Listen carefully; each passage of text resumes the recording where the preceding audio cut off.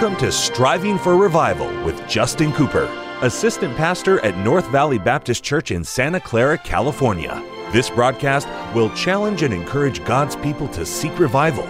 We pray you'll be blessed as you listen to Striving for Revival. Welcome to the Striving for Revival radio broadcast. This is Pastor Justin Cooper coming today from the KNVBC studio at the North Valley Baptist Church in Santa Clara, California. What a privilege it is to have you join us for the broadcast today.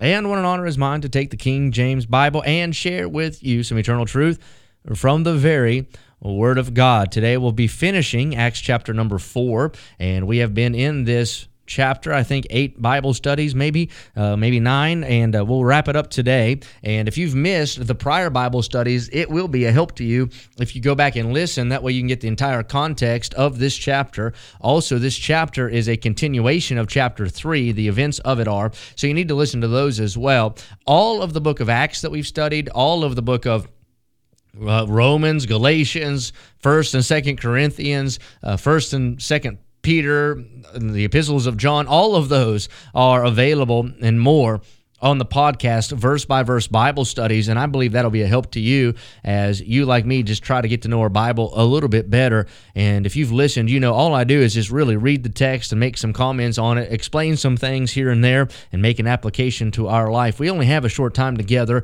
but it's a little Bible shot, booster shot, if you will, in the arm every day. And I'll tell you this much, you won't go overboard on Bible. We don't need less of it.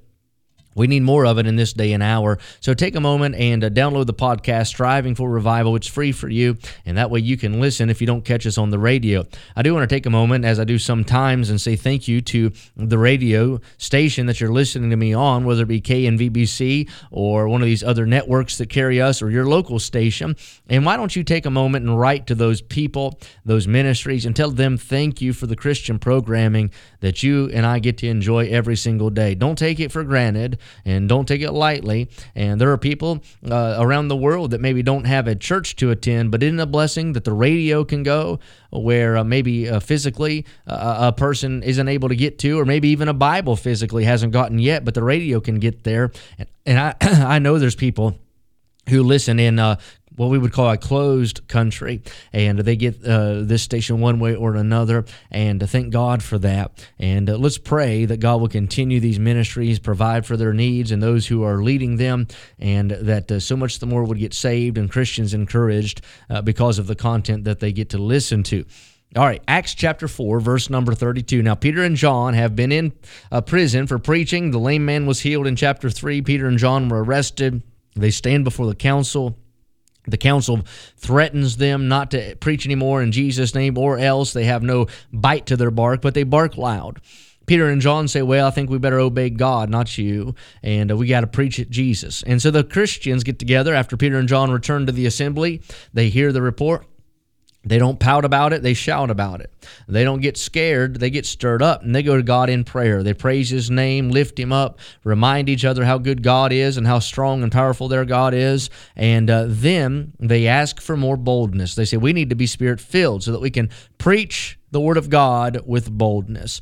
God answers that. He fills them with the Holy Ghost. Now, I've mentioned this doctrinally. There's one baptism of the Holy Spirit. That happens when you get saved. By one Spirit are we all baptized into one body, right? The body of Christ. We're baptized into Christ when we get saved. But one baptism, many fillings. You and I are to be Spirit-filled every day, but we're not. But we could be. The filling of the Holy Spirit is not you getting more Holy Spirit. It is the Holy Spirit getting more of you surrendered, more of you yielded, more of you in compliance, more of you just totally given to the leadership, the unction, the prodding of the Holy Spirit. So these believers now are filled with the Holy Spirit. They are emptied of self, filled with the Spirit, and the Spirit enables them to speak the Word of God with boldness. So their prayer was for boldness. The answer was, be Spirit-filled. Can I say that is the answer today? The answer for everything that we stand in need of and all that we lack is the same. Okay, be Spirit-filled. You want boldness? You need to be Spirit-filled. You want to be comforted? Be Spirit-filled. You want to have courage? Be Spirit-filled. You want to be effective? Be Spirit-filled. You want to have power on your preaching? and be Spirit-filled. Some of these things, folks, you can't buy at the big box store or get out of a textbook. You're going to have to be filled with the power of God via the Holy Spirit. Now, verse 32, the state of the church at Jerusalem, the old Scofield Bible heads this section. It says, here's the condition of these believers, this early church. And the multitude of them that believed. So first thing is, if you're going to be a member of a church, you got to be a believer. Church is not for unconverted people, though they can come. But to be a member of a church, you got to be saved and baptized. And the multitude of them that believed were of one heart and of one soul. So it means they all shared a common desire, a common want, a common direction, a common aim, a common goal, a common agenda. They all with one, there was no schism, there was no division, there was no I'm better than you, or we're better than that, or I know more, or my way is right, or I don't agree. No, they all just wanted to glorify God. Oh, at its bedrock, at its root, that is what a church is. A church is a bunch of saved people that share a common goal. They're not out for personal gain. It's all about the body going forward. It's all about advancing the cause of Christ. It's all about conquering ground for the Savior. It's all about seeing sinners saved. We don't have time for petty disagreements and little meaningless arguments. No. All with one heart and one soul. It says, neither said any of them that aught of the things which he possessed was his own, but they had all things common. So they took all of these things and said, you know what? It's mine, it's yours, you can have it. Basically what it is it's financial sacrifice so that the church can go forward. So this church, this early church, what we could say is a model church in some ways, is full of saved, baptized people. That's who makes up the membership. Sadly, today, if you have enough money, you can buy your way into membership. But anyway, in many churches, or if you have a nice name, or if they just want to add to their numbers, they'll let whosoever will may come, but no salvation. No salvation. All right, saved and baptized. Now, they're all in one heart, one soul. Also, they are financially sacrificing. Our church is one of the most giving churches you'll ever find. And people who don't have somehow give.